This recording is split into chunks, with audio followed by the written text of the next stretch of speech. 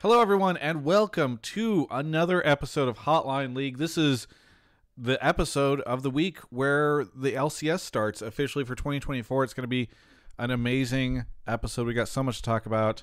As always, with me is my co-host, none other than Cubby. Cubby, how's it going? Great. There's never been another co-host of this show in this iteration so far, right? Yeah. Yes. I mean, it wasn't since last year that we had another co-host. But no, how you been? Pretty good hot streak. Not bad. We had I had meetings. We had our first meeting for Challengers League today.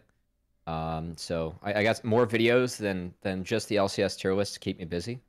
I watched a show that we can talk about, later in the intro. But I wore a special shirt for our guest today, if anyone can see on the podcast. This is another Cubby sports reference that I... Yes.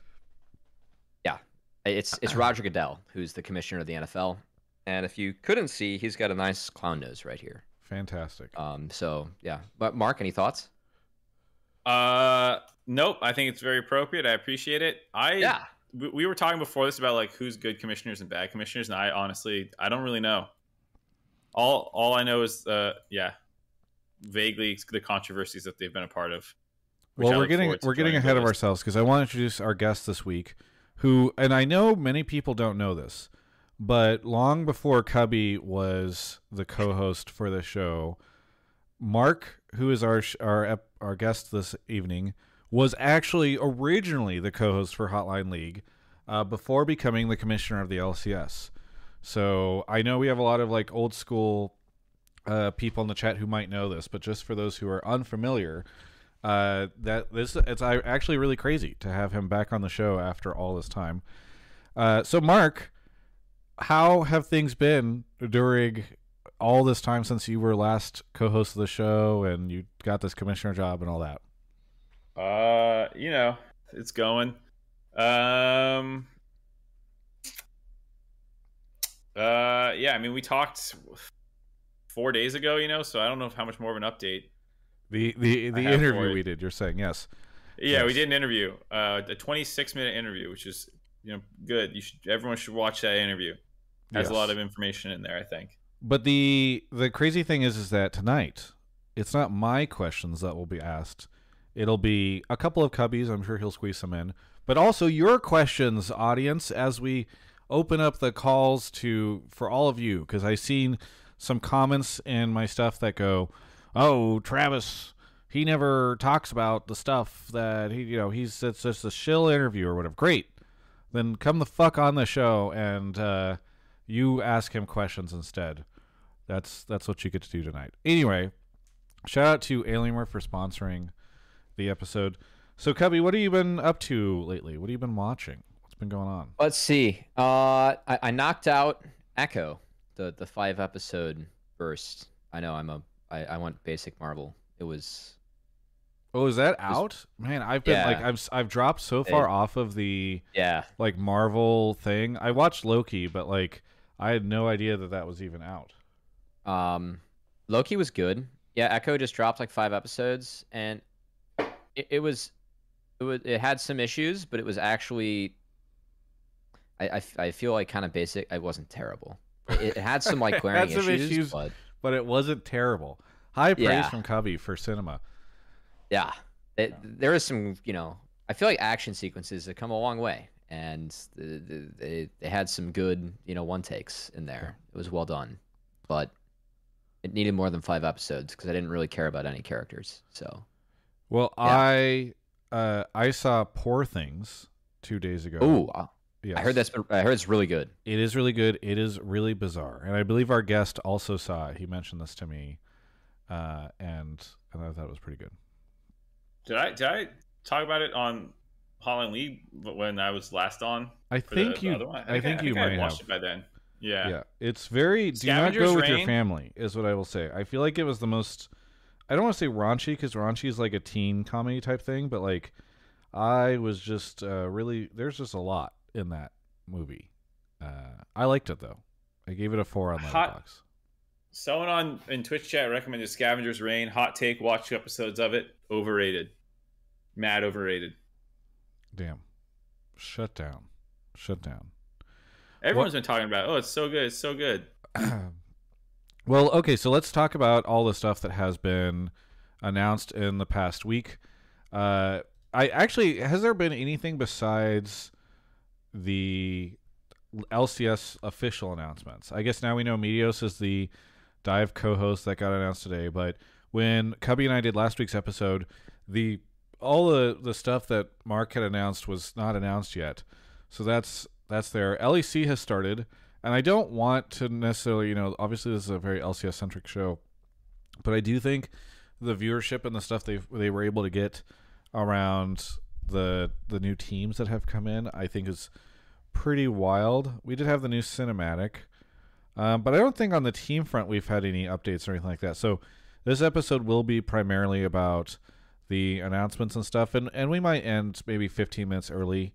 We'll see. I know Mark has other things he wants to do, and there's not too much to talk about. There's also the Hall of Legends was announced. Oh, right. Hall of Legends is another thing. So there's all the game stuff. Yeah. Because all the game changes came out on Wednesday last week. So anything game related, I'm sure Cubby is ready to talk about, because I don't know what's going on. I load into an ARAM and people die very quickly now. No idea what's going on. Mark, you're enjoying being completely unplugged from the cover, the analyst seat, I should say. Yeah, I mean, I watched a fair amount of LEC this weekend to try and begin wrapping my brain around what's going on, and I was like, this is interesting. Yeah, I mean, it's funny. I feel like they're finding new ways to monetize nationalism over in Europe. It's wild.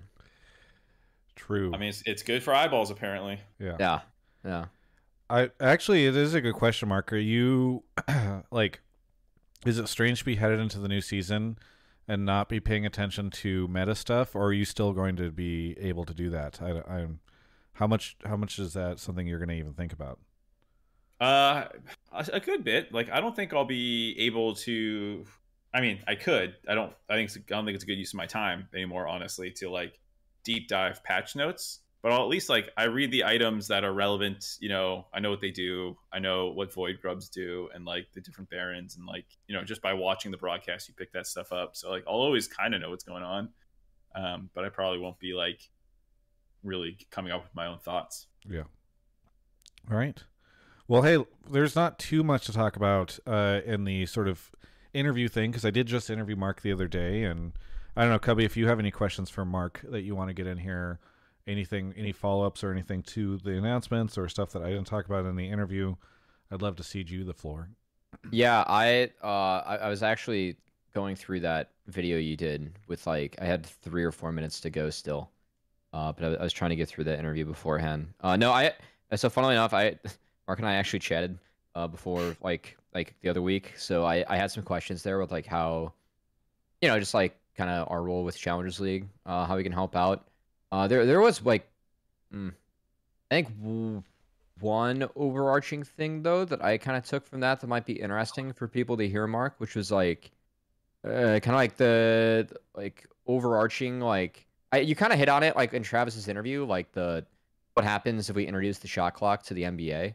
But I'm kind of interested at least where you're at in terms of pitching players to fans too, because I feel you had a different analogy for that, but also we talked a little bit about, how can we help players get bolstered up, and how can fans attach to the new ones, and maybe you can go into that a little bit with some of the new and returning players, ways that you feel the LCS was good at getting fans to latch onto those folks in the past, but also where you kind of want to push that moving forward.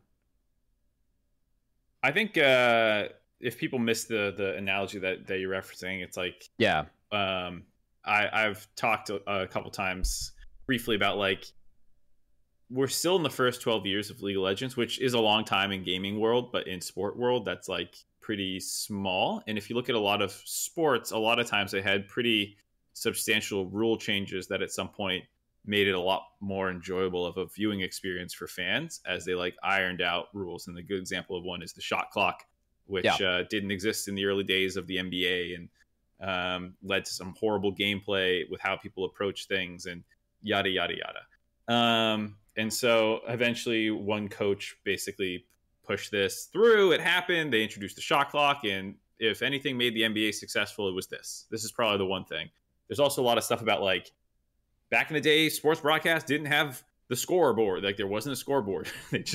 they would show the scoreboard sometimes with a camera, but they didn't have like a graphical overlay. So there's like, when you think about that to League of Legends, I think it's a more modern era and whatnot. But there's probably a lot of things that like you wonder about 5-10 years from now if we're going to be like, oh yeah, remember when they didn't do this in draft or when they did these sorts of things. So it's just like a big picture idea of like challenging convention, even if it might be temporarily uncomfortable. And to the point about like how our pros feel about it, they are like very willing to join in with this kind of like experimental phase. I think they have concerns, and you know, I had a big conversation with them. The Players Association was on site doing some other stuff, and I popped my head in for 20-30 minutes to be able to just field some questions that they had. And of course there's, you know, like what happens with this bug, what happens with that, and you know, just trying to be available to answer their questions as much as possible and make the whole ecosystem feel like they're a part of exploring the future space of the LCS and all the potential changes you can make. On the topic of getting them to attach fans to players, I think we definitely, with the live patch, have a good direction to point a lot of our content where we might be world's first Smolder or world's first this, or just like tips for climbing in solo queue. We're the only pros playing on that one, you know, and being able to build our content and give the players a platform to put their personalities and stories out there themselves, more than in a different way than just like trying to tell their story immediately. So I think if you can get fans attached to General Sniper or something because he's playing cool stuff in the LCS, that's a lot easier way to, I think, make people interested in General Sniper than, or I shouldn't say easier, but it's a more natural way, I think, for a lot of people to get attached to some pros. So that's kind of where we're thinking with some of that stuff, is like, it's a more, especially to newer fans. And since we lost Doublelift and Bjergsen and all these big names, you know, like how do you attach fans to people? And I think through the game is a good mechanism. So, Cubby, I know you've already pulled some folks into the waiting room, but do you want to do the spiel for folks who are not in there yet and are interested in coming on? Yes, I must ace the test. You know, I got the two dads here to make sure we're good to go. Guys, if you want to call into the show, you can check it out by typing in !mark Discord. That will give you the Discord, the Travis's channel. You guys can join that. At me, at Cubby in the Discord, in either pleb chat or sub chat, depending on where you're at. If I like your take, I'll throw you in waiting room. I'll usually tell you where you are at in the life cycle. I've pulled takes for, I would say, about half the show. So we got to make up, or I guess find some more takes. And then hang out. I'll drag you down the waiting room. We'll check your mic, and then you can come on and talk with the commissioner of LCS in Mark. And, you know. And if you are a sub, I would just, first off, thank you. I logged in today to find out that I think I ended the year with 1,000 subs. I think we're below 500. We were at like 450 then. I think it's just because I didn't stream for 2 weeks during the holidays, and that is the streamer conundrum. You know, take time off, just lose all your subs problem. So first off, thank you to everybody who is subbing. If you're listening to me in VOD or podcast, maybe consider loading up twitch.tv/Travis Gafford and tossing a Prime sub if you have it. But that stuff is just very helpful in terms of keeping the show in a good spot. Also, when you do become a sub, one of the cool things is you can sync it with Discord, so you can get access to the Subtopics channel, which moves a little slower. And obviously, Kebby will be looking at both of those, but sometimes it's just, we try to pull from both. So you can take a look at both of those, and we'll see how things go. But yeah, without further ado, Cubby, do you want to go grab the first caller? I can go grab the first caller. All right. Let's do it. Thank you to, by the way, everybody who subbed. I shouted out a bunch of you earlier, but for the last 20 minutes, we got Subcheck, Guest Monster, Moonfish, Darking for 71 months, my gosh, Smash Ica, Stizzleswick, Perchy, Lord Audie, the one and only Corbin, The Noblet, Snappy Frog, Tamaine just gifted 2 subs, Yellowbot, Alark, and Parthos. So thank you to everybody for those. And I see Swadfather and Steve McGooch. Thank you for your subs. Really appreciate everybody. The Twitch chat just popping off right now. It's very, very nice. We should have. Oh yeah, here we go. Franz is here. Franz, where are you calling from? Hey, calling from Huntington Beach, California. Huntington Beach. You were on at some point in time last year, I recall, because we've talked about Huntington Beach, I think. Yeah. What do you want to talk about on the show? Yeah, so I don't know if you guys watched KC versus Mad today in the LEC, but it was pretty sweet. My question for Mark, if you watched it, is how can teams match the energy we saw in that game in North America?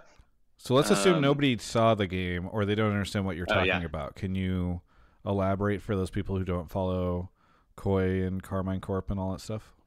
Yeah, absolutely. So KC just got into the LEC. They are a French organization, and Mad Lions merged with KOI, I believe, which is I don't know if I'll pronounce this right. Ibai. He's a big streamer in Spain, and so it was a big Spain versus France sort of grudge match. There's a big rivalry there, and so the studio was filled with like crazy passionate fans, basically chanting and singing the entire game. Just a week one regular season game, going back and forth, making signs at each other. At the end of the game, spoiler alert for the result. Mad Lions won and KC ended the week 0-3, and so the fans were chanting 0-3. It was great. It was just very passionate fandom, in what I would say mirrors the sort of fandom we see in T-sports, more traditional take on fandom. Yeah, and I think I saw somewhere, was it on Reddit or Twitter, that it was it broke a record for highest viewed regular season match in LEC. I think Sheep Esports like tweeted about that. So obviously a huge deal. So Mark, what do you think whenever you see this type of stuff? I think one, it's really cool. I have not watched this particular match, but I did watch day 1 and day 2 of LEC. And even before, the KC fans and the Mad Lion fans were pretty vocal. So I've been watching that, been watching the Twitter drama around KC as well, with seeing what my boy Artem, the LEC commissioner, was getting on Twitter a little bit. Just so I'm trying to keep my finger on the pulse of LEC a little bit more. Like, generally speaking, when I was previously analyst and content creator and all this stuff for NA, I didn't actually watch VCT very much. I didn't watch LEC very much, except like in the mornings before we did our show and things. So I'm trying to be more tuned in to what's going on in the broader ecosystem of esports. So I did see all that. I think it's really cool. I like the passion. I like the viewership. I wish we had that. And I think it's a fair question to say, how do we get there? Ender in chat said something where he said, I literally don't know if NA can do that. And I think it's true that like they're tapping into something bigger than esports a little bit with the Spain versus French rivalry. These are like things that exist in other like sports, and you can kind of leverage that. And we don't really have that in North America. That's like a very clear, obvious one. West Coast versus East Coast, someone in chat mentioned as well. I think that's maybe the closest thing that would be like endemic to our demographics. And I think you could even like, if you wanted to, like lean in with the ping thing a little bit or something. But the other thing is that for them, this is like kind of multiple years coming, and I could be wrong, but like the ERLs have been building up a long time, and like the Spanish league was successful, the French league was successful, the LFL was popping off, and like they then tapped them now, and now it's like made it into the LEC. So like even if North America could do like an East Coast West Coast thing, or like find a thing like that to tap into, it would take years to build. Like I don't think you can brute force it, and that's what makes this so engaging, is that it's not just like they randomly decided to like do this. It was something that happened in their scene from how they set it up with the ERLs and whatnot. Like if you were going to try and mirror this, you would actually probably want to set up an East Coast NACL league and a West Coast NACL league or something. Like I don't know how you would do something like that or whatever, but like it would probably be like having to start at that level and give it a couple of years to cook or something. Like you can't just do it overnight. David Shynock in the chat says, can we at least get regional watch parties? You're actually asking me that?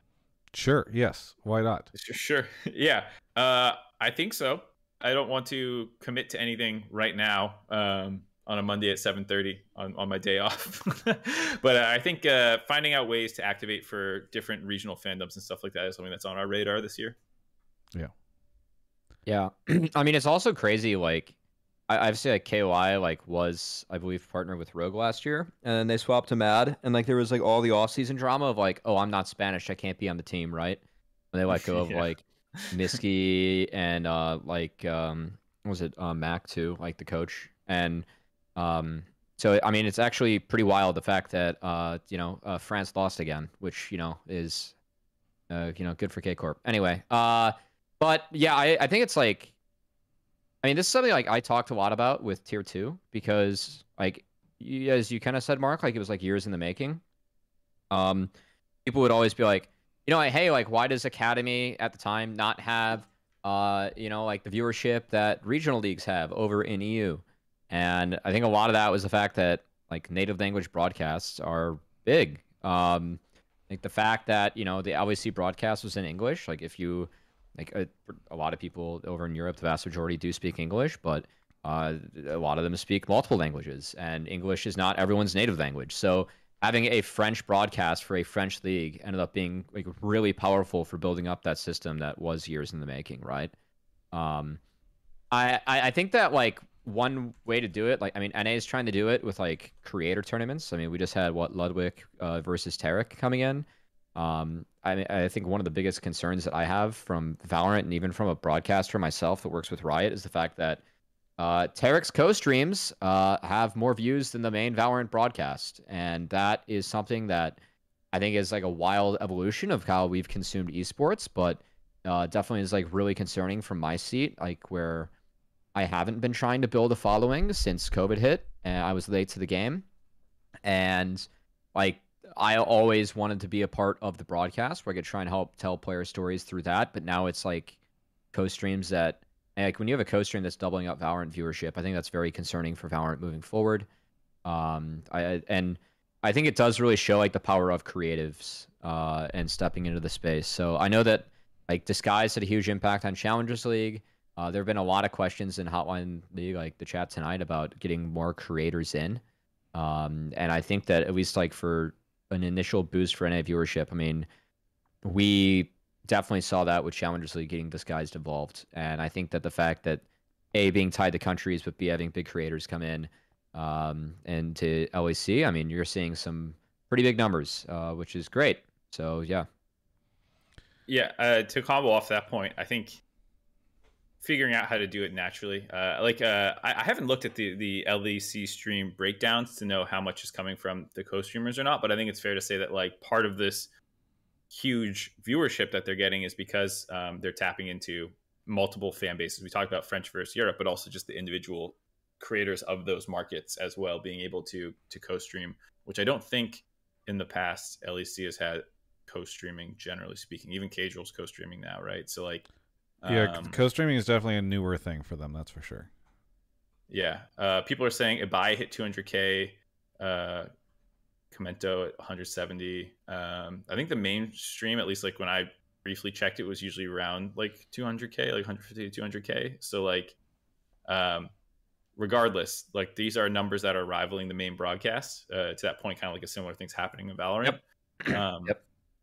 I think Tarek obviously is the main broadcast a little bit in that sense in terms of just like the raw number of viewers, but like so I think there's an interesting dynamic between broadcast and co-streaming, which was kind of beyond the scope of this question. Point being that like to see what LEC is doing and to just want that, I think that's an aspirational goal and really cool. I think how you get there is different in North America and maybe a little bit more challenging because you don't have this like fractured viewership thing that the ERLs was tapping into in North America. There's no reason that a NACL fan can't just watch the LCS. Like those are both things that appeal to that market.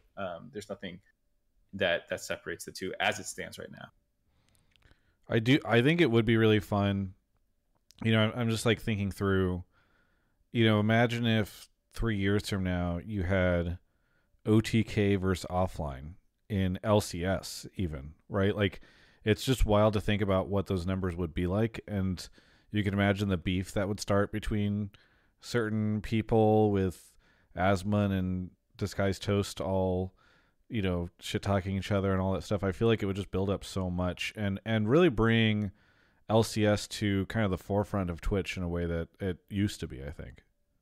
Oh, we just need like a bunch of people, like when it came out, when they wanted the Drive to Survive for LCS, Ender just kind of said it in the chat. We just need, a format where all the GMs and the team leads can beef with each other behind the scenes, and then we got it. Yeah. That's all we need. Yeah.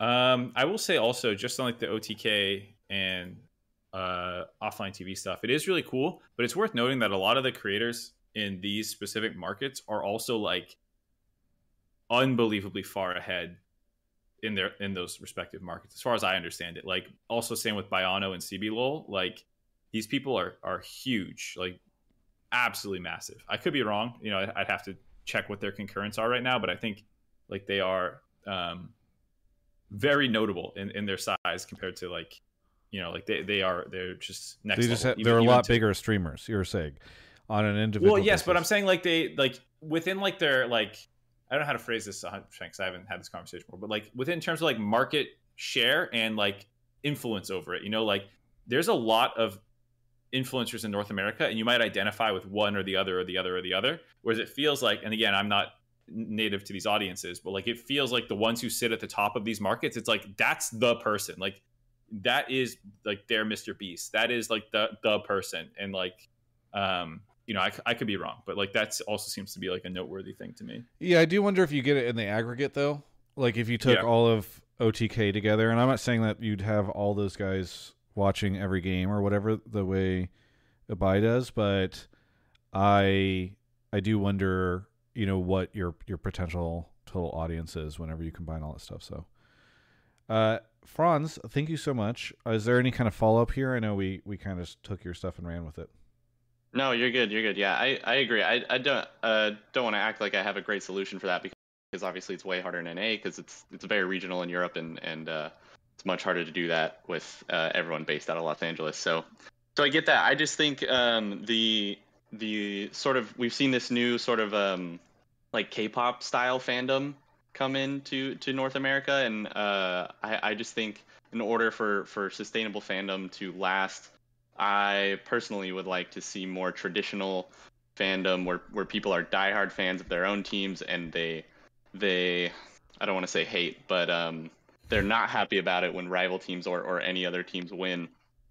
For example, I saw a tweet after like EG got knocked out of playoffs last year. Some fan tweeted like, "Oh, I'm happy for Team Liquid that they went to World. I'm just so sad they went to Worlds, but I'm just so sad for Evil Geniuses. I'm sad for JoJo." And I just think like in traditional sports, you'd never see anyone say, "Oh, I'm so happy for this other team that they succeeded." All they would have is major salt about their own team. I just think that's better for fandom. Hey, you know what? As a Bears fan, I'm glad the Packers won, because watching the Cowboys collapse was 10 times better than watching like the Packers lose. We got to enjoy the Cowboys collapse. But even then, your major motivation is hatred for another team. It is. Like that's to Franz's point, right? I can choose my hatred. Yeah. For sure. Yeah. No, I agree with that. Like for example, like everyone either loved or hated TSM. I was a TSM fan before they left the league, and I'm sorry to hear that. think I just think that kind of fandom is what we need. Again, I don't have the perfect solution, but anyway, sorry, I know this has gone on for a long time. Shout out Mark, congrats on the new job. Shout out Cubby, congrats on the co-host. Happy you guys are continuing the show. Thanks for having me. Thanks so much. Thank you. Yeah, the only person who didn't get a new job out of all this was me. And I applied twice for that job. Mark, do you know that the narrative has now changed to like it's the cope that occurs on this stuff where, because whenever I released the video that was like why Mark will fail, and then also in the interview, so many of the comments have been, oh yeah, maybe Travis didn't technically apply, but he asked Riot to hire him and they said no. Like they're just, it's like the goalpost just keeps shifting on what my thing was. I did not ask Riot to hire me. They did not say no. I had very casual conversations with a couple friends at Riot who encouraged me to apply. I feel like people don't know what a feeler is. Maybe like feelers are just like put a feeler out. Hey, Mark, can I take your temperature seat? checks. Yeah. All right. All right. Do you want to grab the next caller, Cubby? Get me out. It didn't go well. Yeah. Yeah. Well, I didn't know if Cubby meant like take my seat, like become the commissioner. It's like literally have the seat that I'm in right now. I think. Oh, maybe it is your job, or maybe casting. Who knows? Anyway, I don't know. We've got another caller here. Caller, what's your name and where are you calling from? Hello, it's Farmer Ginge. I'm calling from a very cold Calgary, Alberta, Canada. Ah, okay. Well, welcome back to the show from Canada. What do you want to talk about on the show? I wanted to talk about previously, just after Worlds, I called in with a take about how we should get rid of the Worlds patch, and it kind of delved into a conversation that Mark and we all had about the period of patches and the pro players playing, like practicing in solo queue off of the 2 week behind live patch.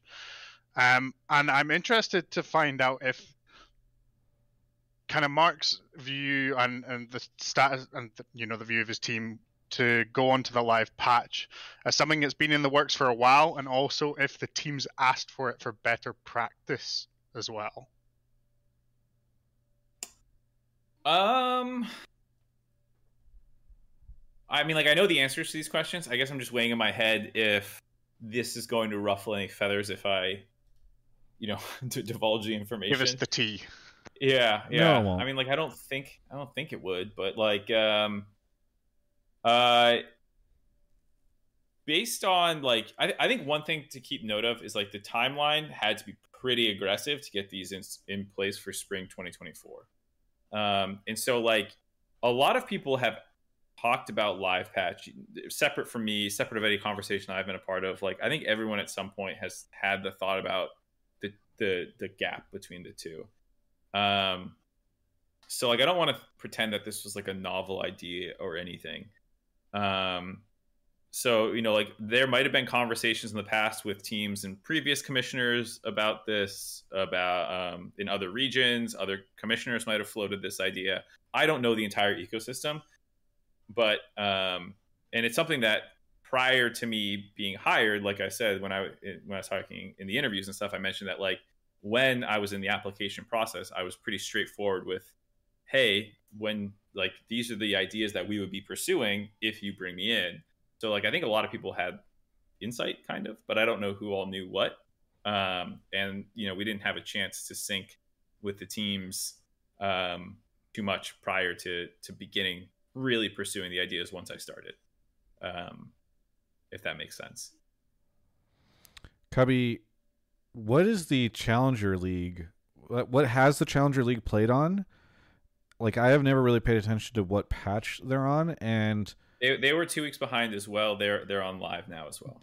Given where we were in the schedule, though, when at least the year where we were on Wednesdays, we were the first patch to play, or the first league to play on the newest patch, because like that would push through on Wednesdays in the old cycle. But it would still be the 2 week break. Yes. Yeah. Not break, but the yeah. I mean, like, my understanding of this is that when talking with teams, some teams really don't like it, and other teams just shrug and say we're all playing by the same rules anyway. And then some teams are like, oh, we use the time better, like it's like more of an advantage, like we're losing a ton of data, but everyone's on the same mantle. So it just really kind of matters like what mindset you have or what your headspace is. I very much believe that like everyone's on even playing field. I think it helps some players and like helps some teams more than others, or hurts some others, but you can always adapt if you're good. So I'm sure that there were some teams that complain. That doesn't surprise me at all.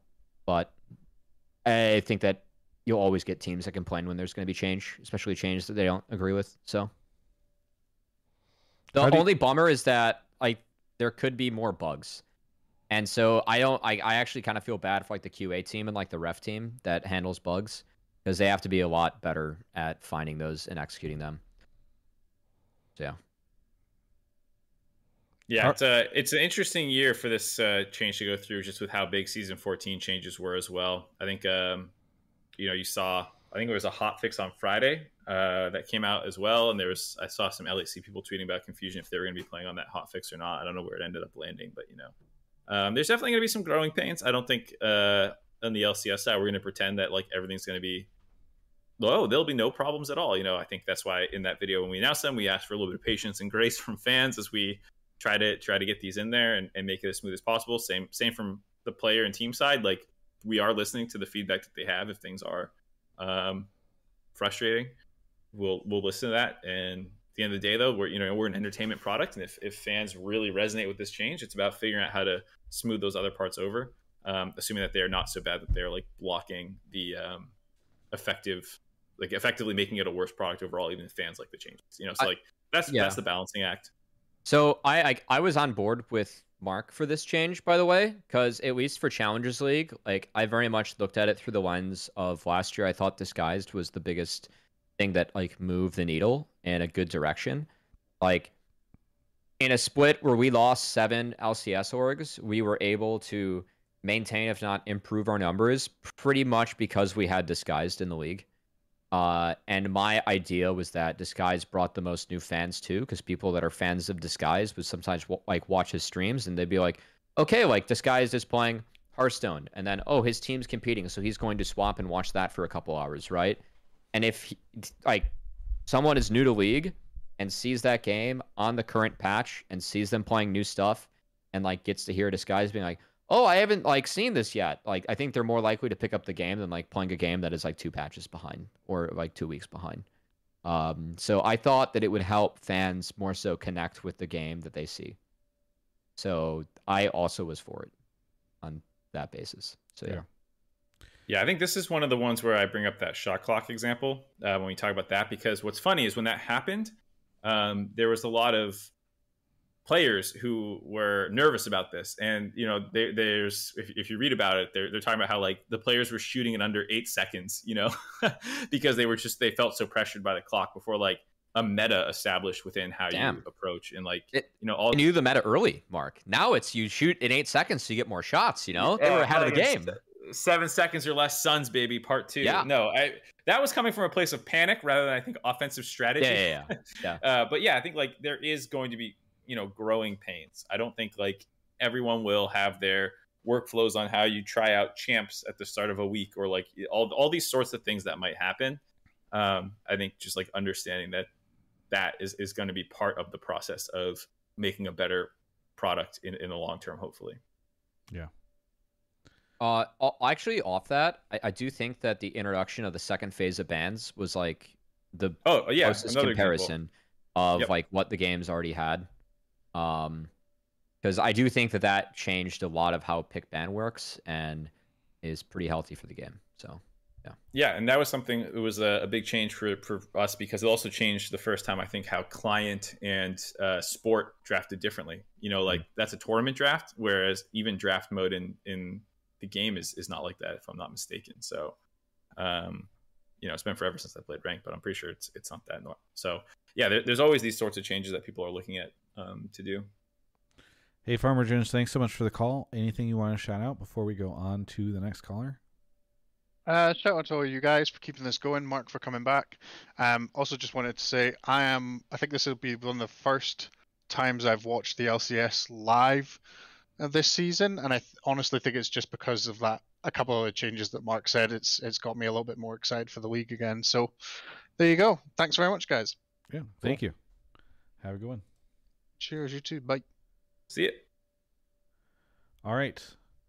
Let's see. Cubby, you want to go grab the next caller? I think we have time for another before we take a quick break. Thank you to, let's see, Jackal here, Don Emparn, World in Jeopardy, Zajeff, a name I haven't heard in at least a month, Slawcat, Yeshua, Vecchio, thank you for the 5 gifted. Very generous of you. Helping me rebuild my sub empire. Haru928 for the prime. Lady Empire, Risky Devils, Fish Molson, Kensk, Demon Devi, thank you for the 1 year and great name as always. And Kanoke, thank you everybody for the subs. We got Murderino here. Murderino, where are you calling from? Calling from Ontario, Canada. Also very cold here. Another Canadian freezing. What do you want to talk about on the show? Essentially, it's about the new Hall of Legends that got announced. And my take is that at this point in League, no NA player has done enough to actually qualify for being in the Hall of Legends. And I think that's going to make DL and Bjerg fans pretty mad. But I just think if they let those kinds of players in, it's kind of a really big reduction in terms of the prestige of the accolade. And I think it'll feel more like giving kind of a pittance to each region as opposed to truly being like the Hall of Legends. When did you start watching League, competitive League? I started 2017, 2018. I've gone back and through some of the international stuff, but not much further than that. Yeah. I wonder how much you would feel differently if you had watched earlier, because for a long time both Doublelift and Bjerg were just like, they are some of the longest standing players, right? Like they were playing when Faker was like 14, you know? And I think the fact that they maintained for as long as they did and continued to show up at Worlds every year and had so many appearances and all that stuff, I think it is less offensive than it seems like you think it would be, right? And that is why I somewhat disagree. I mean, I don't know. Have they said how are they inducting only one player at a time, or how that's going to work? Because I think obviously it's not like they should start with Doublelift or Bjergsen or anything like that. But there's an obvious player for spot one. But I do wonder if, you know, if they were looking at like 5 players, and I realize that there's probably a lot of content creators that'd be like, oh my god. But I think there's a good chance that like Doublelift and or Bjergsen could end up on that list when you look at the entirety of their careers. I can understand the concept on a long enough timeline, letting them in, but I think my take's focused. Like, I think they're going to let a lot of people in because they want to sell skins if they end up giving skins to each inductee. But when you look at, like, the history of League, like, I find it hard to prioritize Doublelift or Bjergsen over people like Worlds winners, right? Like, Bengi, Faker, but even people who haven't won Worlds. Like, if you're gonna put Doublelift above like Uzi, like I struggle with that. Yeah, right? I don't think anybody would Life, probably put Diamond Doublelift Proxy over even. Uzi, but I don't think it's always, you know, it doesn't have to be that exclusive in my mind. Like you can have, again, it depends on how many people they're inducting at a time, but I think there's definitely an argument to be made for Doublelift, given how wide the net is that you cast. Yeah, I was gonna say it really depends, I think, on how quickly, like how many people are coming in a class or whatever, or how they're doing that, because it's usually considered a class is how it's called in traditional sports. And the other thing is, it's really depends on what they're voting on. Like you're kind of saying, are these like the best players ever, or are they the most influential? Are they most popular? You know, and it's gonna be like, it really depends on the criteria. And I think there's criteria where it probably wouldn't feel bad to put in a Doublelift type person. Yeah, I pulled this one because like I think that like what it hints at is like ultimately like you don't think that these players should get in like based on criteria. And like I'm curious like what happens when someone like Udapon retires, right? Like did Udapon ever go far at Worlds on DFM? No. But Udapon has the longest tenure with a single team. Udapon has the most domestic titles of any player, like in League of Legends history. Like for me, I think that deserves to be like enshrined in the Hall of Fame, right? Like hell, I think that like Dash should be in the Hall of Fame, like high key. I think like the Hall of Fame traditionally in sports, it encompasses people that have worked like in the space as well. And like I have like a very like wide net for like what this could be, but I think it's going to be really interesting to see like what kind of criteria they actually go on, right? Because Cubby, would you put like, me in the Hall of Fame? I don't know, Travis. You shill for Riot a lot. I don't know if you shill that much. You know? Okay, that's a good. Yeah, it's a fair answer. That's a fair answer. But I don't know. Like I actually think that like the Hall of Fame could be like a lot of things. Like I listened to the Cubs growing up. Like Pat Hughes has been covering the Cubs like for over 40 years. He got in the Hall of Fame. Like I think that kind of stuff should be rewarded in the space too. And I'm really curious about like what the actual ramifications or like qualifications that they're gonna have like to let people in. Also, no active players in, so no faker. And I think that the only way I'd even think about having that be an exception is if they had faker be the only active player ever inducted into the Hall of Fame. But I think they're going to induct faker before his career ends, and I think that's crap. So. Oh, you're saying they shouldn't. You don't think anybody should be inducted if they're still playing? Yes. It's really awkward because you have players that will break. just stop for a bit, right? Like. Yes. I guess maybe they have to stop for like 2 years and then you induct them. In baseball, it's 10. I want to say in most sports, it's 10. I think for this, they can do less, but still. Hot take, that's a boomer mentality. Oh, yeah? What do we got here? Hot take. I think if someone is like ready, they're ready. You know, like why do we got to pretend faker's not like the first ballot? You're gonna put someone in. Like my concern with this is like the first person should clearly be faker. But if you have to be retired for 3 years or something, then like, and you open this up, it's going to be other people before faker. And then it just sounds weird. Like it's wrong. It should be the best player the sport's ever dang seen. Build the criteria around that guy, not the other way around. I think the other thing is if Riot is, I don't know how Hall of Fame's monetize or whatever. It feels like it's just like a fandom thing. If Riot is like, and then we make skins for these players, I feel like they're not going to want to wait a while to make these skins. They're going to be like, yo, we got to get that faker skin so that every time faker pops off, somebody pops up on Ari and gives him and plays that. Imagine if there was a Mad Life Thresh skin in like season 5. Gretzky had to wait, so should faker. Who cares? Who asked about the NHL?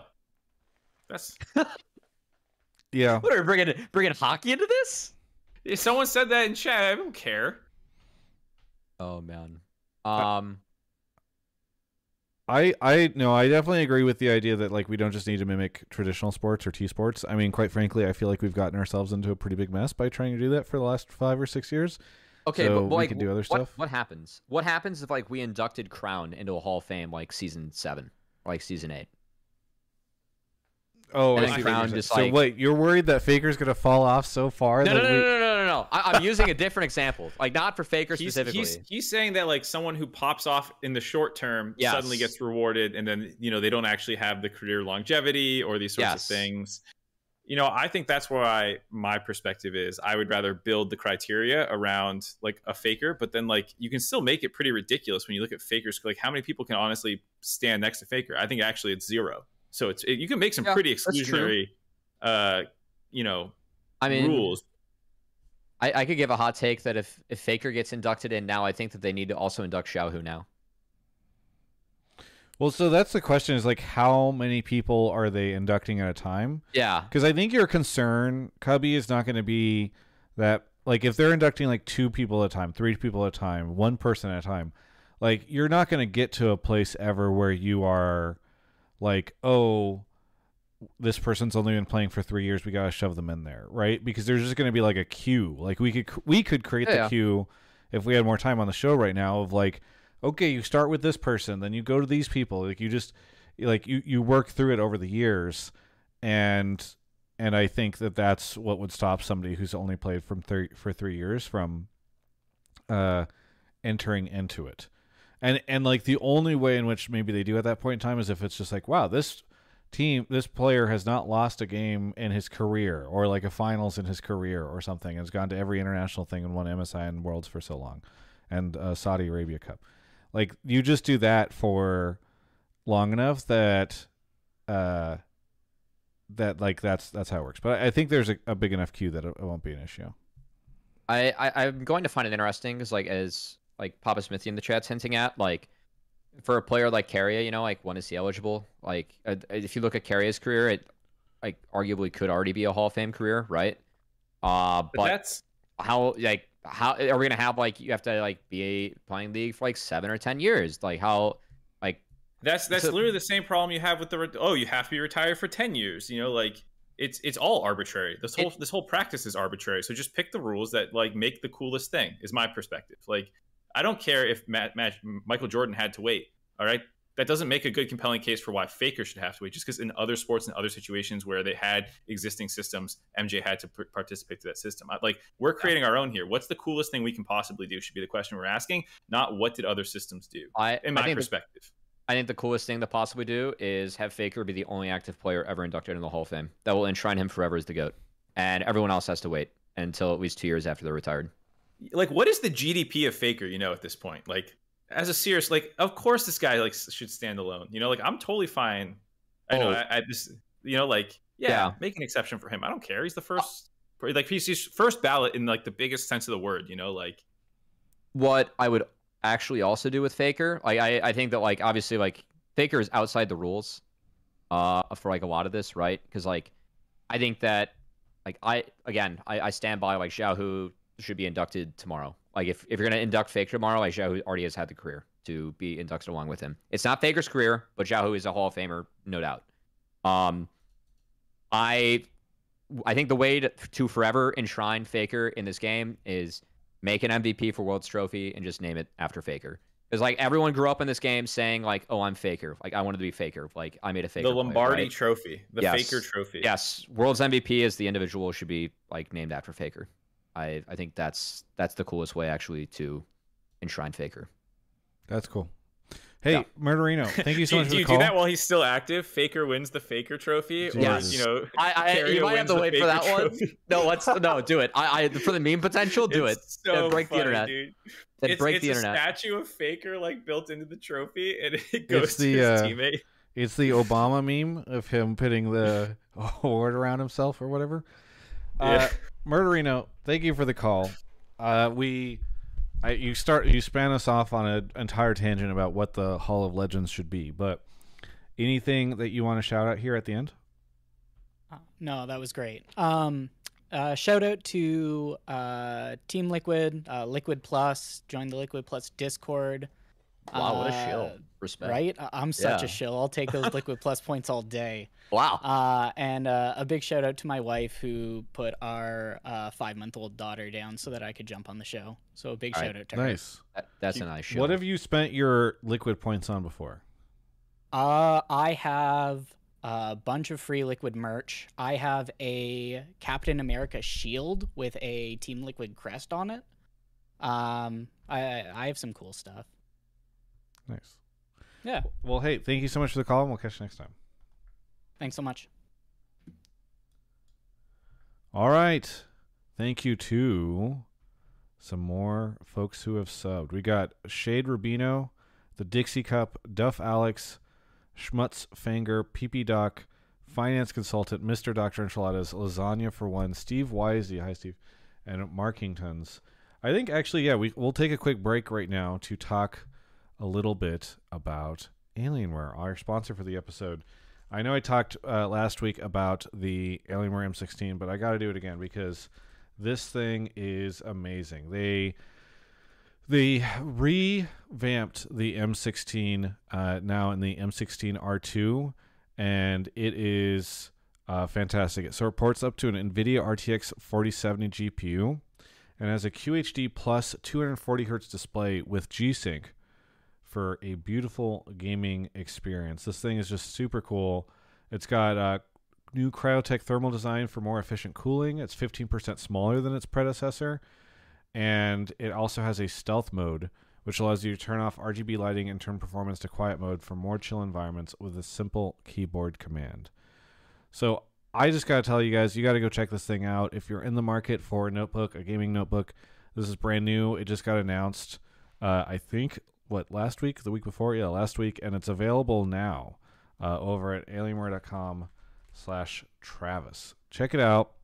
Take a look at it. Maybe you're traveling soon. Maybe you've got to go to school, do some cool stuff along the way. And this thing is just for you. Yep, it's available right now, at least in the U.S., starting at $1649.99. Again, that comes with a RTX 40 series card, 16 gigs of RAM, and that beautiful QHD 2560 by 1600 240 hertz display. You know, whenever I in the past I've looked at notebooks or whatever, it's really difficult sometimes because maybe in the past you've had to choose between something that's a higher resolution display or something that's a higher refresh rate. And for me as a creator, I think it's tough where you want to choose the higher resolution, but then you're like, but I want like that high refresh for the gaming stuff. And yeah, this thing has both. So go check it out. Alienware.com/Travis. Again, that's the Alienware M16 R2 gaming laptop. It's available now. Thank you to Alienware for sponsoring the show. Okay, cool. I also want to give a shout out while Cubby goes off to grab the next caller to some folks on YouTube. Shady Ghost, thank you for being a member or becoming a member. Remixed, thank you for becoming a member. And then Evan, thank you for the $5 over there. Thank you to those on YouTube that are supporting. I know that platform does not promote supporting as much as it could. I saw somebody talking earlier about how sometimes it's a little annoying to figure it out on there. So thank you to everybody on YouTube. Twitch is just primarily this thing. It's just like so much better at pushing monetization and revenue. And so that's probably always going to be my primary platform for something like this. But I really appreciate the support on YouTube as well. Speaking of on YouTube, actually, we'll talk about that in a second because our next caller is here. Caller, what's your name and where are you calling from? What's up? I'm Wizardry. I'm coming from Fairfield, California, near San Francisco. Is that Wizardry? Wizardry? Wizardry is fine. Wizardry, okay. Yeah. Calling from California. What do you want to talk about on the show? I watched your wonderful video on the Travis Gafford YouTube channel, and I called to ask Mark. Earlier in that video, you talked about how what you want the league to be, like most competitive, innovative, yada yada. What were past examples of LCS content that either you were a part of or the league did years ago that you think just missed the mark or sort of represent what you want the league to be, since it's your product? Yeah, Mark, shit on previous content that you've done. Well, no, he's saying raise up previous content that. Yeah, or highlight the good ones. He said missed the mark as well. Oh, maybe I misunderstood. I thought you were saying like things that could have been good that just could have been good or on your vision. Well, I should say first off that I don't think my role is necessarily to like craft specific content. You know, maybe I'll lean in a little bit more in the short term, but like we have a lot of really talented people who have plenty of ideas themselves. Like, you know, the talent between Jet, Emily, and Raz will kick up plenty of ideas. There's producers, there's tons of people. I don't think there's going to be any shortage of ideas, and I think the best thing I can do is like more directionally say these are the sorts of things we're interested in. But even that, I'm actually pretty flexible on for any specific idea. You know, I have things that I think we are more interested in pursuing, like, you know, with the live pass change being like, okay, historically we don't have tons of gameplay actually on our YouTube channel, and I would say that I think we should maybe up the amount of gameplay we see on the channel, and that's like a direction rather than like, okay, now I'm going to go in there and build 3 series of game. You know, like I think that's kind of the role I'll be more in. But even then, like if people have different opinions or we get the data back on those videos and they're performing, whatever, yada yada yada. It's a roundabout way of saying like you're more asking probably what I personally would enjoy seeing. I think people sometimes get confused where like I make catching up with Double Lift, and that is not what I think the like brand of the LCS should be or anything like that. That is like my own in joke to myself as someone who likes surrealist comedy, but I understand that is like a divisive piece of content and not at all something that we should orient around. So I also think that like I don't really, I don't know how to say this like without it maybe coming across poorly. I don't think we should be looking into the past too much. I think there's probably some things like lessons and learnings and things that did well that maybe you could bring back but should be updated or modernized. Perhaps that's like a way to put it, but I don't think it's like, oh, well, this was like really good, so let's just do that again, but now in 2024 instead of in 2018 or something. You know, it's 6 years later. As painful as that is for me to say, it's 6 years later. Bring back LCS Big Plays. LCS Big Plays? Sure, maybe. I actually really like what LCK does with that, where they do have a longer break screen, but they recycle that video throughout all their break screens for the whole week. Which I always find really nice. And, like, they do it edited with like League Director, like they show like all the abilities, like the clicks that pop up, you know. So it's like really nice. I know it's pretty heavy editing. Exactly, but you know, it's evergreen, Mark. You can use it for 2 days of broadcast. Yeah. I know. I get the point. I think it's true that I think one thing we want to be more conscious of this split is matching like where the content lives with like what the content is. So I think there's a lot of things that I think could do well in social, in vertical video format that maybe is not quite as resonant in like a long form video for YouTube or something, you know. Okay. Or there's content that should live in the broadcast only because it's really informative to the audience about a player's story, and because you know we're guaranteed to have well, we don't know what our AMA is going to be, but like whatever our AMA is, it's like it's guaranteed to hit that many people. Whereas on YouTube, you need to be a lot more algorithmically focused, and it's like a little bit harder to just tell a player story on YouTube. You know, like these are the sorts of considerations I think we'll be having a lot more of this year. So like sorry, go. My bad. No, that's it. I was just gonna okay. put a button in it. I was gonna say like off of that, like obviously YouTube algorithm, like if you make YouTube shorts, it helps you get into pretty much a different algorithm, which like boosts each other. And also TikTok is something that I know that the LCS has, but I don't know if they've like super effectively used yet. Are like, so you said vertical video format, like is that something that you're kind of pushing for, like more 1 minute short form stuff that like people can hopefully more easily digest the Zoomers? Yeah, I think so. Yeah, I think okay. so. One thing too is making sure that the people who work on these specific projects actually enjoy that and want to be doing that stuff. So we have people who are interested in vertical video formats for the LCS. Historically, it might have been hard for them to find time with pros to get them between all the other things that they have. But now, if we have this no analyst desk segment time and the pros don't really have that many mandatory obligations from the broadcast when they finish, ideally it'll be easier for these people to find time with the pros to then make that kind of vertical video, since we're all in studio and we're all there every Saturday, Sunday. So that is one of the like other benefit. Like we haven't talked about too much about all the benefits of the reduced transition time that I think exists, that we don't want to oversell what the benefits will be until we're confident we can actually do them.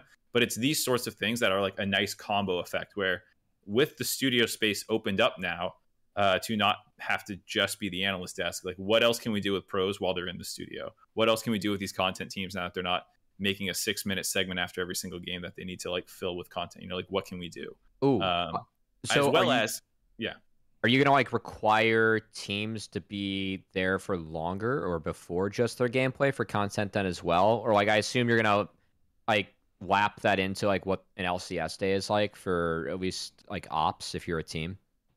For sure. Okay. That's something that we've like sort of communicated, and it's something that we don't want to. A lot of this is experimental, and I saw I got memed in Travis's video for saying evaluate so much, but I'm going to say it again. A lot of this is kind of evaluating what is working and what's not, and staying nimble and tweaking as we go. We have ideas, we have plans, we have things that like bets that we're making, but should these bets not be paying off, we'll look for where to pivot. A good example of something that we just don't know, but we're conscious of, is what is the on-site fan experience with this new change? It's something that I don't think a ton of people have considered, but historically, when you have 15 minutes between the end of a game and the start of a game, it's very easy as a fan to go to the bathroom, grab your picture with a pro, you know, if that team's out there or something. But now it's like 6 minutes. And what are fans going to prioritize in the studio? Are they going to go back to their seats to catch the draft? Or are they maybe going to skip the draft in studio to get pictures with pros? Like we're kind of going to wait and see what fans are leaning on, and like what can we do to like enhance the experience that they're most interested in. These sorts of things we don't have clear answers on yet because we haven't done it. So we have thoughts, but we don't know for sure. So an example, being, you know, we kind of want to hold pros longer and to shoot a little bit more. That'd be great. hopefully use them a little less on their off days is kind of like the idea is like, hey, if you stick around an extra hour here, as well as the fact that because the day is so much faster with only 4 games and reduced transition time, like it's very possible that we're finishing our day at 3:30. And I think it's a lot less of an ask than to be like, hey, stick around till 4:30. Yeah. So there's a number of these things which we are evaluating. Yeah, I know from like a team ops perspective too. Like, so Arnold, who is with Gen G, like heads things up there. I believe is CEO. I remember like he's had a lot of posts about like LCK and like just stuff like leagues can do to get more fans in general. And one of them that I felt like was really interesting is actually having teams come together to turn one of the scrim days into a media day. So like everyone would just film content there. I actually like the idea of like folding that into a competitive day. I feel like it's a lot easier to onboard teams to that than actually giving up a day of practice, because obviously teams want to find whatever advantage they can. So yeah, I like that idea. 100%. One of the things we've targeted with this is the fact that there's very little cross-team content that exists, or cross-org content, I guess we should say, that exists in the LCS in recent years. It's really hard to get a TSM, or what would have been a TSM player and a Cloud9 player and a CLG player in that era to all sit down together and shoot content, because their days are so spread out. And if they win or lose, plus they have all these other obligations, I think it's a lot easier in a situation like this to end up with 3 or 4 different teams in a piece of content together all at the same time without needing to like break up when you're shooting that. So these are all things that are on the table. Again, we don't want to overpromise and underdeliver. So like we haven't said too much about this kind of stuff, but it's all things that went into this decision. It's not just about reducing the transition time on broadcast. It has what we think will be very beneficial knock-on effects. That's good. I also know like from like a player or like a team perspective, like comp days are actually the hardest days on the teams, because like taking the team ride like to the studio, you play your warm-up games, then you go on stage, then you say hey to fans, like then you go home, and like then the pros kind of like have breakdown and prep for the next day. Like I actually, like some fans may be like, I feel like it's a lot easier to convince teams to stick around on those days and like actually use the space in the schedule more than it is to have them come in on a different day, like where they aren't supposed to go into the studio anyway. So yeah, I actually, it's really good. And it's something, again, that like we're not hard, especially in the early days, we have so much more stuff about like the workflows and these sorts of things that we're like let's figure out exactly what's the best day to shoot content on with these pros once we know for sure that the workflows on the transition times are hammered out, and like there's like priority lists that we want to get through. So this one is not like the highest priority, but it's things that we definitely want to get to at some point. I think one of the things that I really appreciate about what you've been saying, Mark, is that in my time working for companies love to build a plan and then just be like, this is our plan for this year, and this is how we're going to execute it, and this is what's going on, and all this stuff. One of the reasons why I think, one of the things that Mark and I have talked about a lot on the show and elsewhere, is how often you see these like big companies like Blizzard kind of fall to a Larian Studios, because Larian, who made Baldur's Gate, because you just, I think as things get more corporate, more rigid, more, structured, you just can't move as quickly and change things as much as you want. You're not as free. There's so many things that are decided by corporations and stuff, or not corporations, committees. All this to say that I'm excited to hear that the LCS is willing to be nimble and fast, and that you guys are not hard committing to specific things right now. Obviously, like hard commit to the live patch or whatever, but not like, and this is how all of our content will be. We need to do these exact same things, these types of like one show that's this, one show that's this, one show that's this. When I was at Yahoo and at CBS Interactive, they love to talk about buckets. What are our 3 main buckets that all the content is going into? You're laughing, Cubby, because you've probably heard this before, right? Yeah, I was digital marketer before, so yeah. Yeah, and content buckets. Yeah. What are these buckets standing for and stuff? And I think oftentimes trying to put so much struggle in, or structure in, kind of makes creativity struggle. Is what I meant to say. So I don't know. I'm excited to hear how much you guys are looking to flex, because I think the LCS is not in a situation I feel where it can be like, well, guys, we'll try this for this year, and if it doesn't work, then I guess in January of next year we'll try another thing. It's got to be something where things are changing on a week-to-week basis, a month-to-month basis, and ultimately a split-to-split basis. So that's cool. All right. Yep. Wizardly, anything you want to add to anything we've said here? No. Okay. I mean, so you answered. Yeah, because you answered. I guess I do have an add-on. You answered my question because you said you're talking about how much more stuff you want to do with the teams, like have them interact together, and that is something like a direction you want to take. Like they interact more, the teams interact more, like on screen, and we the fans get to see that. Yeah. Well, hey, I appreciate that. Anything that you want to shout out here? Shout out TGI Industries, amazing. Alienware, you're amazing. Fuck, I had it. What else? That'll just be it. Thank you very much for having me. I've been a long time fan. That's what I was gonna do. Mark, I have a Yu-Gi-Oh card signed from you from 2018 Summer Finals. I can't wait for when y'all come back to West Coast. Just very happy from that. Damn. 2018 Summer Finals was... What Yu-Gi-Oh card was it? Was it Pot of Greed? Oakland? No, it was Oakland when Cloud9 got absolutely destroyed by Double Lift and Impact. It was a sad day. But yeah, it was 2018 Oakland. Yeah.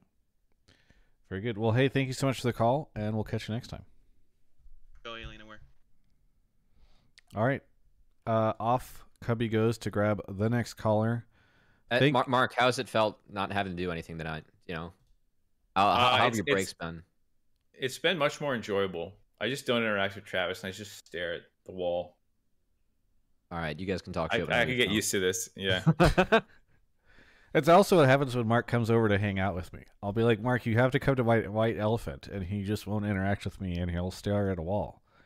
It's kind of strange. You know my complaints about your White Elephant? That we don't do joke gifts? Yeah, they have to be serious, dude. The world has too much waste in it to waste money and resources on joke gifts. We don't like joke gifts? Gil is here. Gil, where are you calling from? Hey, good evening, guys. I'm calling from Grand Rapids, Michigan. From where, Michigan? Ooh. Sorry, you are really quiet. I'm turning up. Also, if you can get a little closer to your microphone, that would be great. I apologize. I'm getting You're close. good. I'm calling from Grand Rapids, Michigan. Grand Rapids, Michigan. All right, Yes. and what do you want to talk about? So I got a question for Mark. How has your experience as a caster, host, been like with the transition to an LCS commissioner? I guess I'd say it's not. It depends what you're asking exactly. Because if you're saying like, how has it helped me, I can go on that. But if you're saying like, how does it directly relate, it's not very like. Personally, how has it helped you? The second part will be how has it not helped, but we'll get there. Well, I think there's a lot of things. It's like hard to boil down. Obviously, being close to the scene for a long time helps. Having working relationships with a number of people already at Riot and being able to kind of know them, even if I didn't know exactly how Riot as an org operated prior to joining properly, I at least knew a lot of these people on a personal level, and they're easy to talk to because of that. I'm more forward facing than a lot of, I think, commissioners and people in the past would be, partially due to feeling comfortable on camera. I don't think it's fair to judge someone who signed up to be commissioner of somewhere else and they don't want to be like doing videos and content, all this stuff. Like that's something that, the team is leaning on, like including me and things like that. So there's a number of those sorts of things that it's being utilized. My previous work experience, I guess you could say. Yeah, I mean, is there a temptation, Mark, to... I guess you based off what you were saying earlier, it sounds like you're trying to kind of avoid being too involved in the broadcast. Like, not just even on screen. I mean, like, literally in creative meetings or coming up with content or anything like that. It seems like you're intentionally walking away from that. I've told you, I've complained that you keep bugging me to do things with you, Come do an interview. Come do Hotline League. Ugh. Yeah, I know that as you've been there for 3 weeks, so the Riot desire to avoid doing any content with third parties and to be lacking in transparency, to just throw something up on lolesports.com and a shitty part of the website you can't find, and also maybe throw a video out there and then refuse to elaborate. I know that's starting to set in, Mark, but I really do think it's going to be important for you to do content like this show sometimes. Yes, sometimes. I did one, a month ago? You need a second one already? You're hurting for content that bad? No, I mean, obviously, I intend to always be like communicative with the audience, and I always want to keep that portion up. I think with regards to just like comedic content or like these sorts of things, I don't think I really want to be overly utilized. And you're right. Like, I definitely want to start pulling back now that the season's starting. Like, it's not about me, like it's really not. It's about the pros and the teams and the league and all these sorts of things. So like, I'm happy to be utilized whenever people think it makes sense. But yeah, I'm not trying to do any of that stuff. And also, like I said before, there's tons of creative people who are making content every single week, and it's not just my vision. It's other people too that have really good ideas that we want to figure out how we can empower them to go and make those cool ideas. So yeah. I don't know, Cubby, if you have any follow-ups on this as talent who also cares a lot about their league. I obviously, like, this might be something that you can't share, but like, I always like to talk about like being in the weeds. Like, Mark is definitely someone that was in the weeds. But like, from being in the weeds, like now getting to this job, is there anything that you thought was true as a caster that you find like very different or have a very different perspective on now? Or like, is there anything that like you have a greater appreciation for that like maybe you didn't appreciate as a caster? Yes, but I think the reason I didn't have insight into those before are the same reason I won't tell you now on Hotline League or anything. All right. Yes. Well, wait, but what is like? Okay, give us a vague example. That's so vague. Like, what are into budgeting or something or what? Yeah, stuff like that, like org chart, budgeting, like these sorts of things that like are not really need to know information for a freelance talent to know before, and not also super relevant to the audience listening. I'm sure everyone would enjoy learning it, but again, it's not necessarily need to know or something that should be. Mark, please like, go over the entire org chart. Yeah, you want to go org chart, budgeting.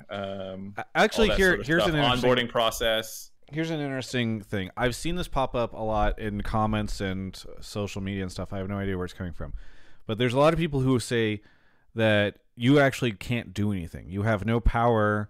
You are a figurehead, and you can't actually impact anything, right? Like the commissioner actually doesn't do anything there, or can't change anything or impact anything.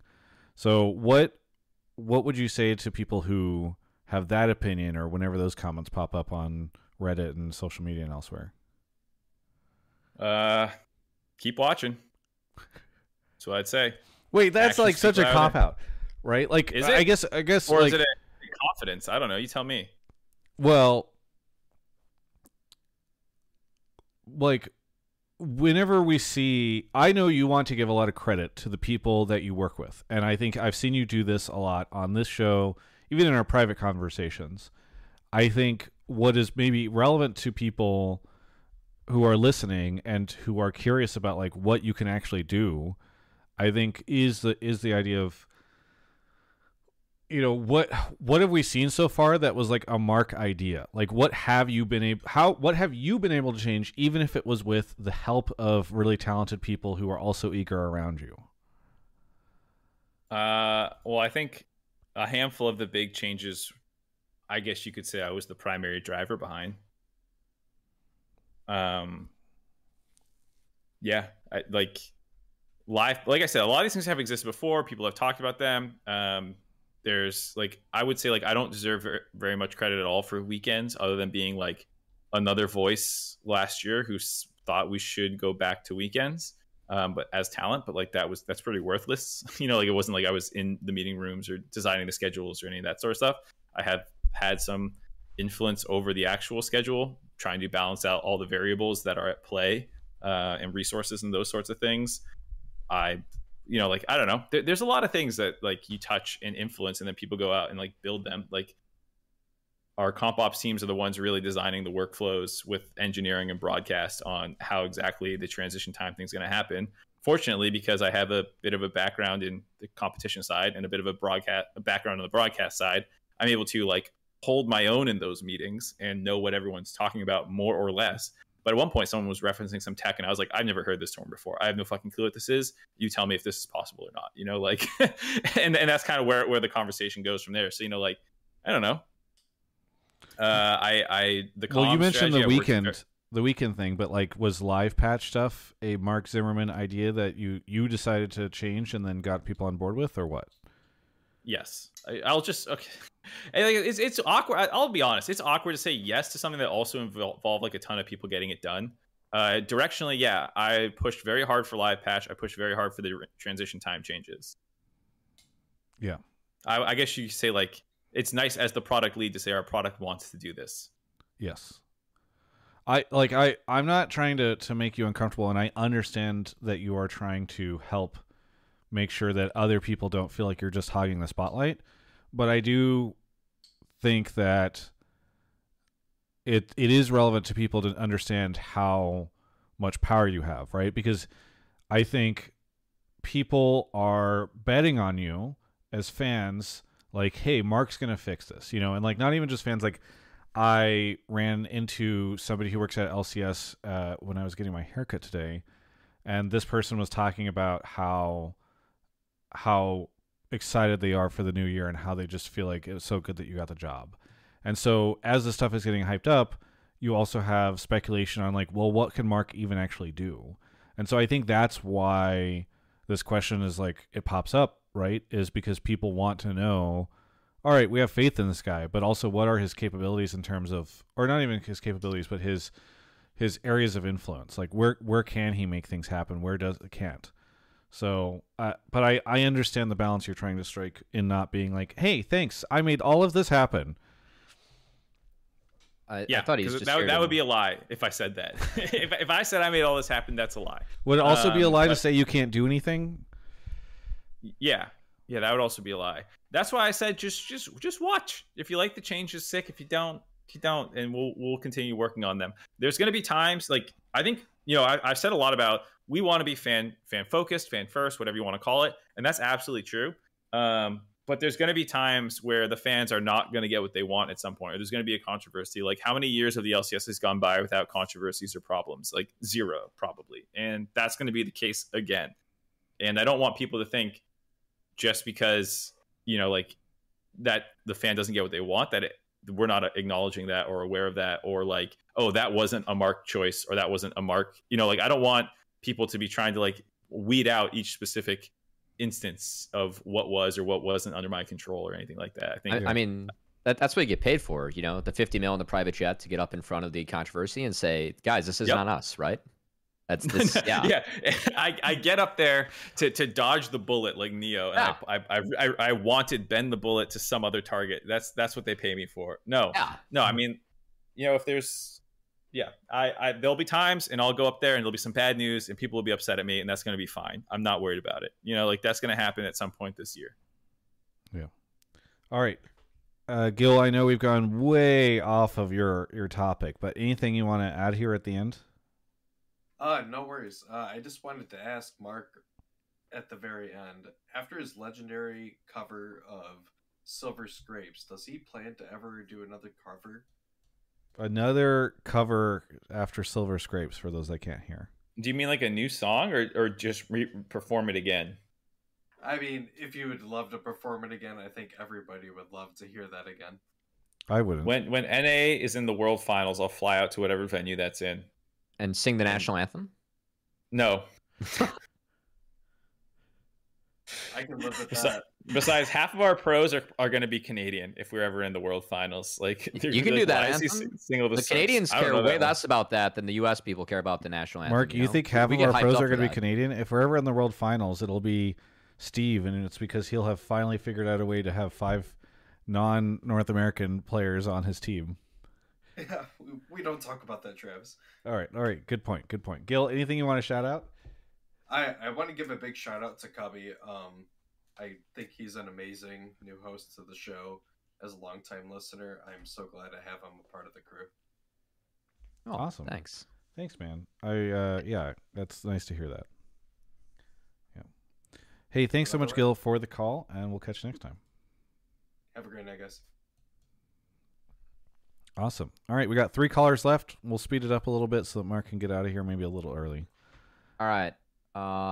Here we go. Okay. Wait, hold on. I actually have to go up there before I drag them in. We almost got out of the order of operations there. No, you're good. You're good. I know you're still learning. Oh yeah. No, I skip around all the time for what it's worth. Back when I did it, if I forgot people's takes, or I realized I pulled 2 takes that are really similar, I'd GM another one in between them or something. Yeah. Nice. You can, I like that. Yeah. You can make people wait. Raz, thank you for rating us with 26 viewers. Mr. Big Nonsense, thank you for gifting a sub, and also thank you for subbing. Dark Tarkanis, thank you, and Not Even Stevens, thank you as well. Large Power, thanks. Thank you to everybody for the subs. All right. I think we are almost here with our caller. Mark, you watch anything good recently? I hear that the playing's from Discord, so I'm not going to answer that question. All right. Our caller is here. Caller, what's your name and where are you from? My name is Beans, calling from Pennsylvania. Beans from Pennsylvania. What do you want to talk about on the show? My take is that Riot banning all live coverage of the NACL Open qualifiers is disrespectful to all parties involved in the production, including players, casters, producers, and anyone else who wanted to watch the games live. As an assistant team manager for one of the competing teams, it feels really disappointing that friends of mine who wanted to see my team play live and others can no longer do so. Can you elaborate a little bit on what this is, Beans? Yeah, so the Open qualifiers is about, I believe it's 32 teams playing to go into the NACL, and it's kind of like a relegation system, and the top teams from the qualifiers play against the bottom NACL teams after their season. All right, and what happened with in terms of banning? So, from what I understand, it overlaps with LCS in terms of like the time slot because it got moved to the weekends. So Riot decided to say teams can't overlap with LCS time slot, even if it's going to have like 5, 10, or 15 viewers, and teams can't like stream their games basically.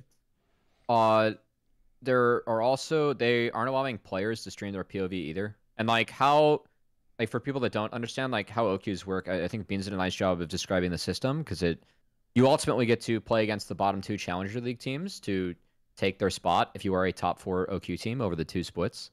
But they made a change, which I think is good, which is to move it on weekends because it will enable more players to more easily compete. But LCS had a ruling that because LCS will be going on, they will not allow for content to be published, to my understanding, until the week. So not over the Saturday, Sunday while they're competing. They'll have to wait until LCS is over to publish any content involving OQs. So there can't be live coverage, pretty much. Well, I like that the spiciest question and call we've had so far is about NACL, and I wonder if that has anything to do with the person picking the takes. It got a lot of reactions in the Discord. It was like 10 of 2 different emotes. All right, You've learned well from Mark. That was choice. Yeah. Hey, you pulled the people's choice topics. Go ahead. People's choice. It relates to me. We talked, me and Zach, about this stuff, and we went back and forth. This is something.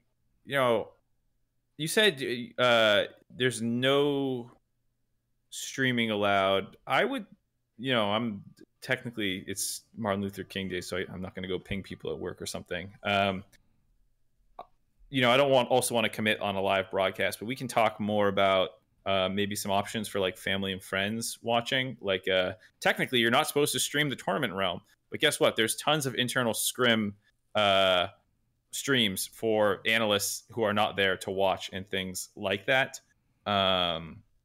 If maybe this ruling has somehow included those sorts of things, I think that would be looked at.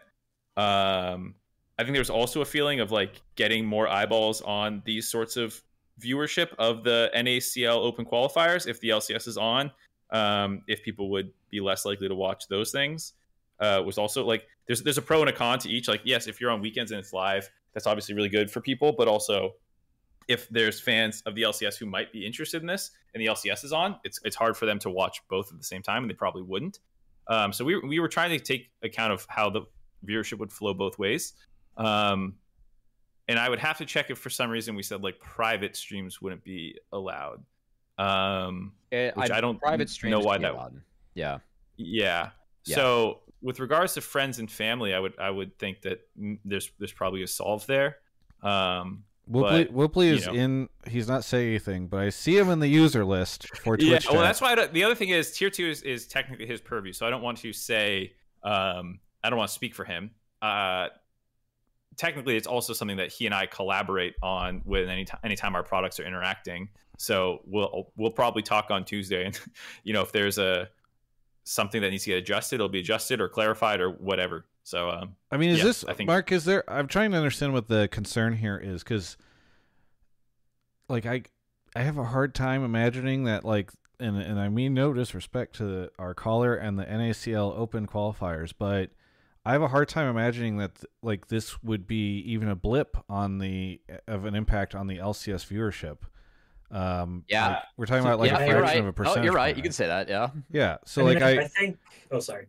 I don't know if it's like precedent setting concerns or Mark also now messing with his cat or so. No, this got stuck in my chair. Sorry, no, I'm listening. That's the power of the Bluetooth headset, that I can do two things at once. No, it's just fun. It was just funny because I'm like, well, I have to now ask Mark a pretty tough question. I look over and you're in your old lady Valentine's blanket, like hunched over, trying to wrestle something out. It's just very funny. So I will say that, like, on this topic, I did link a community tweet that had a screenshot of the announcement made in the Discord.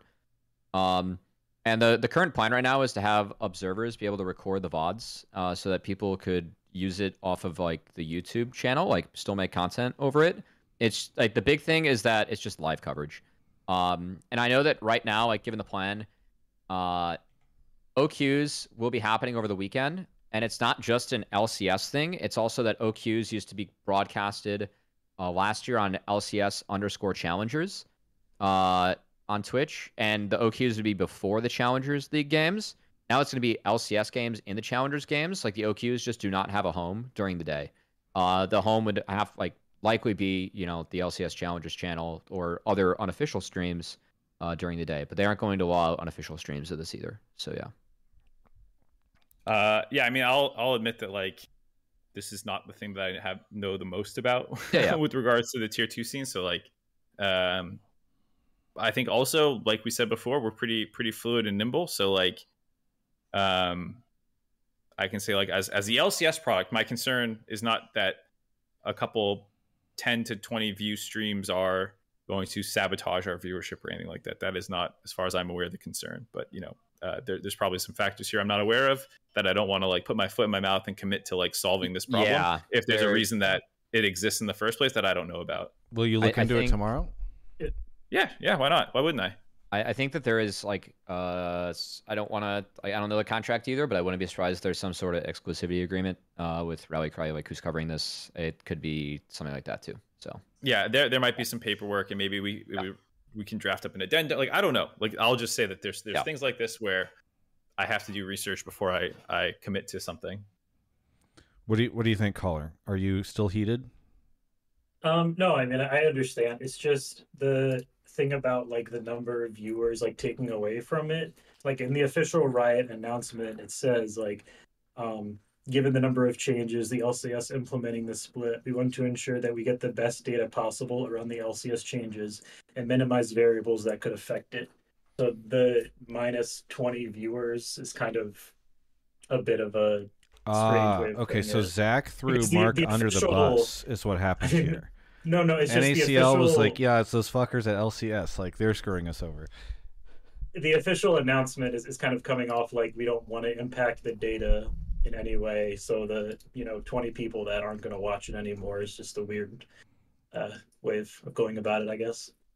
Yeah. Hey, at least 50. All right, let's give tier 3 some credit here. Well, right? For the big games. I mean, I don't know. Like, again, I know we're memeing about the viewership here, but like, there are some decent sized streamers who get viewership. Like, I don't know if Viper, like what he's up to, he's on I know an academy team or a NACL team. I don't know if they're playing the open qualifiers, and if he's streaming and we allow that to 1,000 people, that seems kind of weird. So like there, I don't know like what the projected viewership of these things were. I'm sure I would assume that exists, you know, maybe someone, maybe, like we're memeing the 20 person, like, you know, young kid in college turning his stream on, but like there are also legitimately decent sized creators in tier 2 that we would, I don't know. Like this is something that, again, I'm just not super confident on. So like, I don't want to just meme, 50 viewers when there's other legitimate ones that maybe would be. Well, we've raked you over the coals enough on this. I feel like we're not going to, it sounds like you got to look into it tomorrow, and hopefully we'll get some sort of follow-up. Whatever. But Beans, thank you so much for the call. Anything you want to shout out before you go? Yeah, shout out Cubby for supporting Tier 2 and Tier 3 for such a long time. And shout out my NACL OQ team, Team Fish Taco. Yeah, good luck to split. Thank you very much. Yeah. Thank you so much for the call, and we'll catch you next time. Have a good one. Okay, awesome. Thank you. All right. So you want to go grab the next one, Cubby? Yes, I fire away. Gotcha. Okay, we have nobody else for me to shout out on the sub or YouTube front. So I'll just mention that you can become a member of the YouTube channel for as little as $2.99. Doing so allows you to see new content before it's released. So I would go check that out. You could have actually watched my video to Mark or my interview with him the night before those things went live. Actually, the interview was 2 days before. So it's just a great way to support the channel over on YouTube. And if you do become that, it also, if you're watching live there, it helps you. It gives you like some icons and stuff. Over on Twitch, you can hover your cursor over the screen to find a button that will allow you to send a Prime sub. If you want to sub to the channel for free with Prime, that would be swell as well. Doing so supports the content, and I'm going to need a lot of support this year to not be in a rough spot. But I appreciate whatever support you all give me. It's fine. Thank you for this week. We got another caller here. Caller, what's your name and where are you from? Hello, it's Ezekiel from the sewers of Minnesota. Ezekiel from the sewers of Minnesota. What do you want to talk about on the show? I think this is the take that he brought me in for. Mark, I called in, I think it was like 2 or 3 times ago, and Mark expressed interest in the idea of having more EU versus NA games throughout the year for a whole bunch of reasons. And I'm wondering is, 1, is that still a possibility? And 2, also possibly versus South America, because they have very invested fans. Sorry, I was being a keyboard warrior a little bit. Something about EU versus NA, more matches. What was the question was, can we get more? You said you called in previously with this take, right, caller? Yeah, and we talked about this before. It was just after Worlds. Okay, so after Worlds, and you said you like the idea of more NA and EU matches, and maybe even matches against South America, yes? Yeah. Mark at that time had expressed that he liked that idea, and so I'm wondering, 1, is that still a thing that he likes, and 2, is that something possible for this year? Now, as a commissioner, he fucking hates the idea. It's terrible. No, what do you think, Mark? No, I think I still think that more cross-regional play is fun and interesting. I think the Golden Guardians versus BDS match was, even though terrible for us, was a lot of fun. I would still want to find ways to make that happen. Anytime you have cross-region play, obviously it exponentially increases the amount of variables you need to juggle to make anything like that happen, regardless of schedule and budget. And what are the teams doing? Is that their off week, and now you're just making them play some match? How does it tie into the broader importance of each split? If it doesn't, then maybe people troll. We had Battle of the Atlantics before, which were just kind of dropped in the middle of a split that people didn't care about. And like that was a can of worms. So like, if you're going to do this, you have to do it correctly. And that, like I said, is pretty difficult. I think conceptually and philosophically, I like the idea. But who knows, how hard that is to actually pull off. Well, I should say who knows. It is very hard to pull off. Okay, so is that it's so hard that like this year, do not expect that. Yep. Okay, thanks. Yeah, I would say don't expect that. I don't want to set any false expectations. I think it would be much more of a 2025 solve, if at all. Yeah.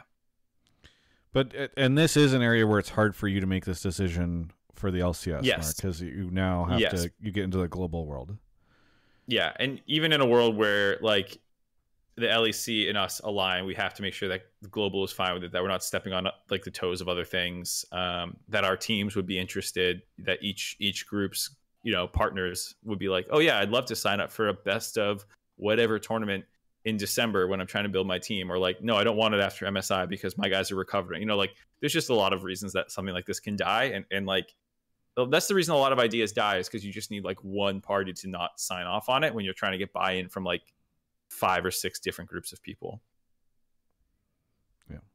Hey, thanks so much, caller, for the take. Anything that you want to shout out before we go on to our final caller? Yeah, I just want to say thank you for all the callers that are roasting MARKZ. He deserves it, and I appreciate everyone. Agreed. I agree. That's a great shout out. Thank you for the call. All right. He does deserve it. Cubby, you want to grab the last caller? Yep. All right. Thank you to Whoopsie Daisies for the sub and Poggies Woggies for the sub. And then thank you over on YouTube. We had Dustin Endo drop a membership and King Manchi with the 5 gifted. Thank you very much. And Ezreal Auditore, thank you for the Prime as well. I'm after this, please stick around on Twitch, because I'm going to do a quick bounty that'll take about 2 minutes, and then afterwards we will do some chill sort of like pack opening stuff for the people that are down to stick around for that. We've got our next caller here. Caller, what do you want to talk about on the show? And and what's your name and where are you from? Well, my name is Urdiales. I'm calling from Monterrey, Mexico. And my call is about LCS fans should start harping about international success and should focus more on having a healthier ecosystem, like better player retention, team fandom, and just making the players feel welcome in the league. You're saying the fans should be better about this? Yeah, that's what I think. All right. Do you want to elaborate on this? Why do you feel like they need to do this? Well, first of all, I want to make a little bit more of a point on the international success. I think a lot of people are very focused on that, and that does, in my experience, that doesn't necessarily mean much. My experience is that, for example, Mexico goes to the World Cup in soccer every year, and the fandom on soccer on this country is nuts. So. And we get knocked out like pretty fast. And each year we have hope, and we continue like having fandom. But I feel like there's a lot of people that have this expectation that we should beat LEC at least, and if not, it's a total failure. And I think that the expectation on last Worlds was quite like adequate. To say it somehow, and Energy beat G2, and it's been celebrated like the win that it is, and I think it should continue that way. And the other side is just like being more welcome for players so that they don't boomerang away, like Quid, for example, that I think he's getting a lot of criticism. Yeah, so it's funny. I see a lot of people saying that this is like a paid caller from my end, but I think it's interesting because you put this more on the fans than on the teams. Like, my frustration has always been with the teams that will have intense roster instability, but you look at this more from like a fan perspective, caller. Yeah, I think that the teams will do what they need to do to win more. If they have the TL philosophy of just signing a big name player to the roster and try to win now, I think that's on their end. I think that makes sense. But having the fan sentiment not be welcoming. For example, I think Pioshik was a great addition, and he did receive a lot of praise when he got in. But halfway through the split, he lost a lot of he fell out of grace with the fandom, I feel like. So I think that the teams should encourage having players around longer, but I think that that's not in our power, right? What's in our power is like being more welcome to the players and make them feel welcome so that they want to stay longer. Does that make sense? Yeah. Cubby, I know it's been Mark bouncing around for a bit. What do you think of this take?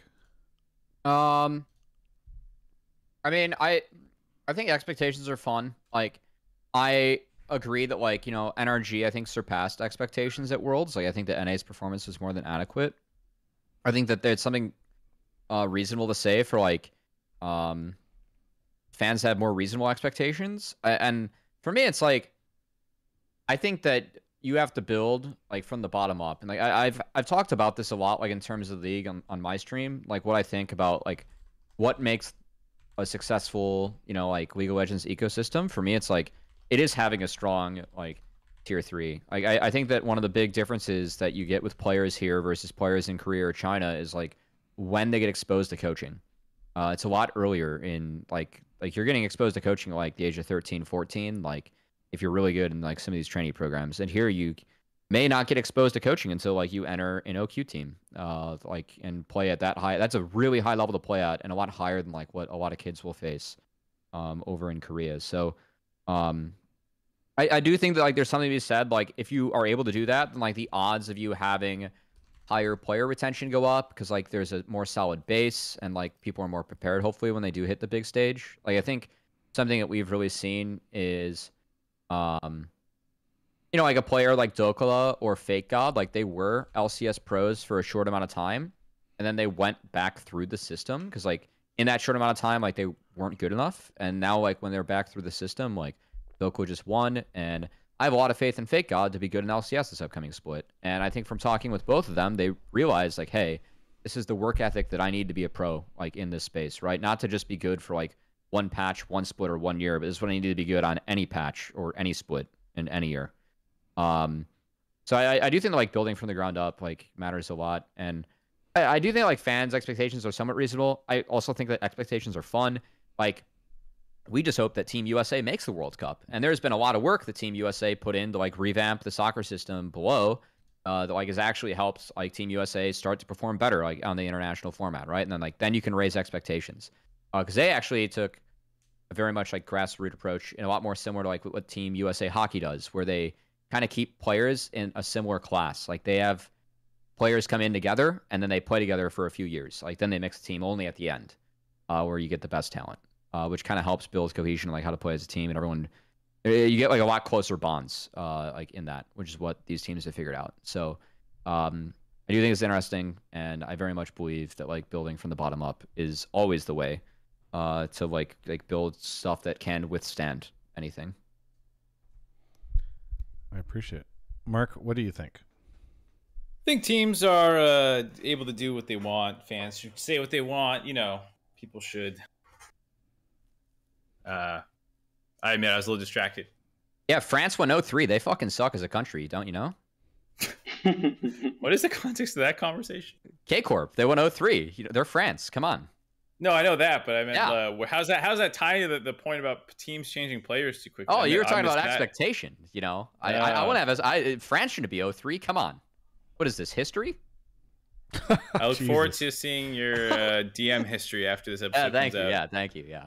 Yeah. You know, Dom's done dealing with the K-Corp fans. I'm not. I'm engaging in it. Yeah. It's funny because all the LCS people are like, man, I wish we had that. And sometimes I look at those tweets and those replies and stuff, and I'm like, I'm okay for right now. Yeah, I look your caller. Sorry, I'm just a little. I think the fans will sort of lead the teams a bit, but I think teams more than anything can lead the fans, and the broadcast can lead the fans. And so I personally think, like, yes, it is great to say, hey, fans should be more welcoming, fans should be more open to this stuff, but ultimately I think the league and teams have moved away from what fans have wanted for a while, and that is why I so often put the onus there rather than on fans. But I do appreciate the sentiment, which is like we should be more welcoming, we should be more open, that type of stuff. So thank you though for the call. Anything you want to shout out before we say goodbye? First of all, Alienware. I've been watching this show, I think since its inception, and Alienware has been a really big part of it. So I appreciate it. Also, MARKZ. When I started watching, I thought that he was the only one making sense on the analyst desk. Not to flame anybody, but he talked to me on a personal level, and and my friends on League, tilteados.com, and have a great night. Yeah, thank you so much for the call. I feel so bad when I was picking up this call. I was saying your dials, and it's your dials. I get it how it's spelled. Yeah, it's always interesting because you don't have context on what somebody's like handle is, and where they're from in the world and all that until you ask them, and so it could be tough. All right, that is the show. Please stick around on stream if you're watching live. Really would appreciate that. If you aren't watching live, please come watch live. We'd love to have you. It's twitch.tv/Travis Gaffer. Just toss me a follow. That way you'll get a notification. I don't go live that often, so you won't get spammed if you have notifications on. But yeah, usually it's once to 3 times a week or so. We'd love to have you join us. 7 p.m. Pacific is when we do this on Mondays. And the next episode will be after the start of LCS, so we'll be able to call in, and that episode can be about how Mark fucked up the LCS and everything was terrible the first weekend. Cubby, what do you want to shout out, plug? What do you got for us? Not much. Thanks, Mark, for joining us. Everyone's been saying that, Mark looks good this episode. So, if people just want to say that Cubby has nice hair, I feel like, Mark, you really upgraded your hair game on this episode. From like but usually it's kind of, everywhere. Anyway, I feel like that could be good. No, thanks for joining us. Best of luck to Split being commish. And I'll have the LCS tier list up on Travis's channel later in the week. I have a first draft waiting. And then, we'll see you guys on Challengers broadcast later in the week. Yeah. Mark, what do you want to plug? Plug showers. I showered after being at Huntington Beach all day. Nice. The Huntington Library, excuse me, whatever it's called. So yeah, that's why the hair is, I guess, not looking like it's been under a hat or like with product in it for 7 hours in a row. It's typically how it looks. But yeah, shout outs to Cubby for stepping in to Hotline League. He's done a great job, I think. Travis, you're there. That's still true. And shout out to all the fans for calling in, giving questions. My first time doing this as commissioner, so I'm sure I can get better in the future. So just looking at that kind of stuff. And otherwise, just fucking watch this Saturday at noon. 1/20, 12 p.m. PST. Do it. And by the way, it has been a triple Mark day or triple days of Mark for my content, where we did the video to Mark, then the interview, now this. We're gonna get rid of Mark for a bit. We won't see him. I won't pester him again probably until finals, unless there's some big pressing, scandalous reason for me to try to drag him onto the show or in an interview. But you'll have to get used to not seeing him around for a bit, even though he's been around for a while. He's got a job to do. I'm gonna let him do it. But other than that, thanks, Mark, for coming on your day off. I'm sorry that we dragged you on here, but now you know what it's felt like for all of our guests that have had to come on Mondays. Thank you, Mark. Yeah, true. All right, everyone, that's Hotline League. We'll see you all next time.